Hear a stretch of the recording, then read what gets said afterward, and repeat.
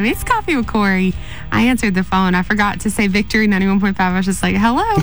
And she's Hi, like, thanks for calling. And she had so many questions for you. So I was writing those down, so many verses that she was just wanting to know more about. And you said that you're going to answer some of those questions next week, actually. Yeah, the next couple of weeks. Next week, we'll be really focusing on Elul, the month of Elul, and how we prepare. And then the week after that, I'm actually going to take you through what started all this, which was the Hebrew version of the Lord's Prayer, which actually answers some of her questions that you were just sharing with me. It gives you a whole different perspective. And mind you, there's nothing wrong with the Greek. Obviously, God, it communicates the same thing. It's just Hebrew gives you a different perspective, and it gives you the original perspective. And so, depending on how your mind works, some people, function in different languages better. I tend to function better in Hebrew. I like the way it lays things out and the clarity of it. But yeah, there'll be so much more. Of course, today we're focused on we're on the very end of the month of Av,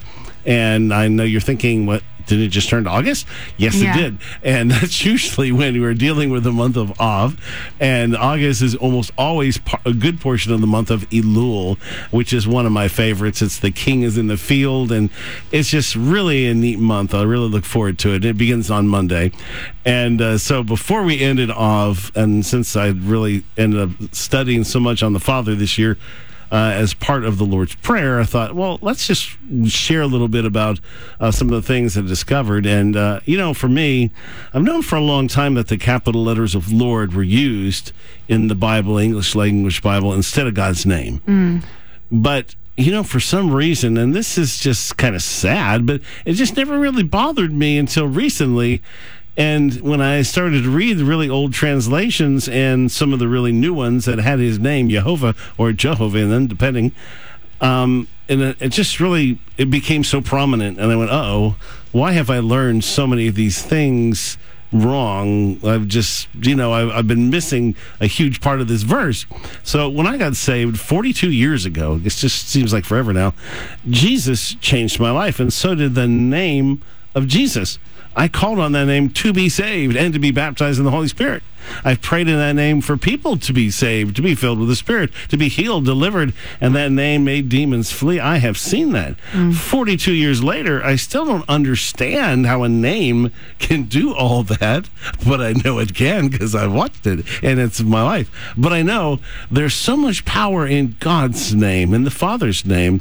And I've been reading John 17, which is one of my favorite passages, and of course, in this new light of looking for the name of God, it kind of shined a bit more than I was expecting. It's a kind of an intimate look at the prayer life between Jesus, Yeshua, and his Father. It's the end of the end of the Passover, and they're talking, they're chatting, and this is John who's sitting beside him, and he's praying, and he says, Father, the hour's come. Glorify your Son, that your Son also may glorify you, as you've given him authority over all flesh. And then he says this, that he should give eternal life to as many as you have given him.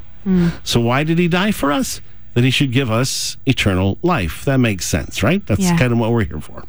And then he says this, and this is eternal life, that they may know you, the only true God, and Jesus, Yeshua, the Messiah, the one you sent. And I stopped for the first time in a passage that I've read thousands of times. What is eternal life? To know the Father and to know Jesus. Jesus died to give us relationship with the Father and with himself. And we're missing the name. Now listen to this prayer that I read thousands of times and never went right over my head. I've made your name known, God's name, to the men of this world that you gave me, Holy Father.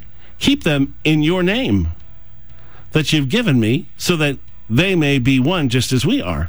While I was with them, I was keeping them in your name, the Father's name, that you've given me. And I've declared to them your name, and will declare it, that the love with which you loved me may be in them, and I in them. So, is the name of the Father insignificant? Or is it how Jesus keeps us and sustains us, keeps us connected to him, enables us to feel God's love? So Yeshua or Jesus made his Father's name known, and all these translators make it nearly impossible to know.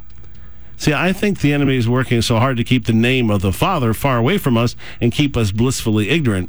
For instance, I bet at some point in your life you have memorized a good portion of Psalm 23, right? Mm-hmm. I think just about everybody does in the whole world, even people that aren't Christians. Yeah. But the question is, did David really sing, "The Lord is my shepherd," like in our English Bibles? Well, he actually knew his name. So if you read it in the Tanakh, if you go back in the Hebrew, it's written like he wrote it. Jehovah is my shepherd. I shall not want. And I shall dwell in the house of Jehovah forever. And you know what? That's how he wrote it. And it matters. In Psalm 8, we think he's saying, "O Lord, our Lord, our Lord, how majestic is your name in all the earth." But then again, why would he? That's kind of silly, isn't it? Who writes about a beautiful name and then doesn't mention it? What he really wrote in the Tanakh, "O Jehovah, our Lord, how majestic is your name in all the earth."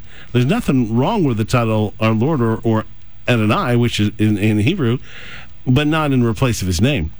I mean, who would write and sing over 700 times about someone they loved more than anything and anyone, but never sing their name? And who would sing 350 times specifically about someone's name, as in, "Your name is this, your name is that," but never actually sing the name? That's the Psalms that we read in our Bible. Well, David wouldn't write that, and he didn't. It's so obvious when you realize it, but I just never saw it. In Psalm 9, David obviously didn't say, "And those who know your name will put their trust in you, for you, Lord, have not forsaken those who seek you." Well, that'd be silly. He said, "Those who know your name will trust in you, for you, Jehovah, have never forsaken those who seek you." You know, just about every National Day of Prayer, Christians pray 2 Chronicles 7:14. I can't imagine how many times I have. "If my people who are called by my name," but I never pause there, "will humble themselves, pray, and seek my face." And see, I just think as going back, looking through the years, we have humbled ourselves and we prayed, we've sought his face. Maybe it's time we are actually called by his name. Now, you may say, well, that we're called Christians. Well, unfortunately, Christ means anointed one. It's not his name, right? So we're not called by his name. We've just ignored it. And that's not by our choice either. So coming up, we're continuing to talk about the Father.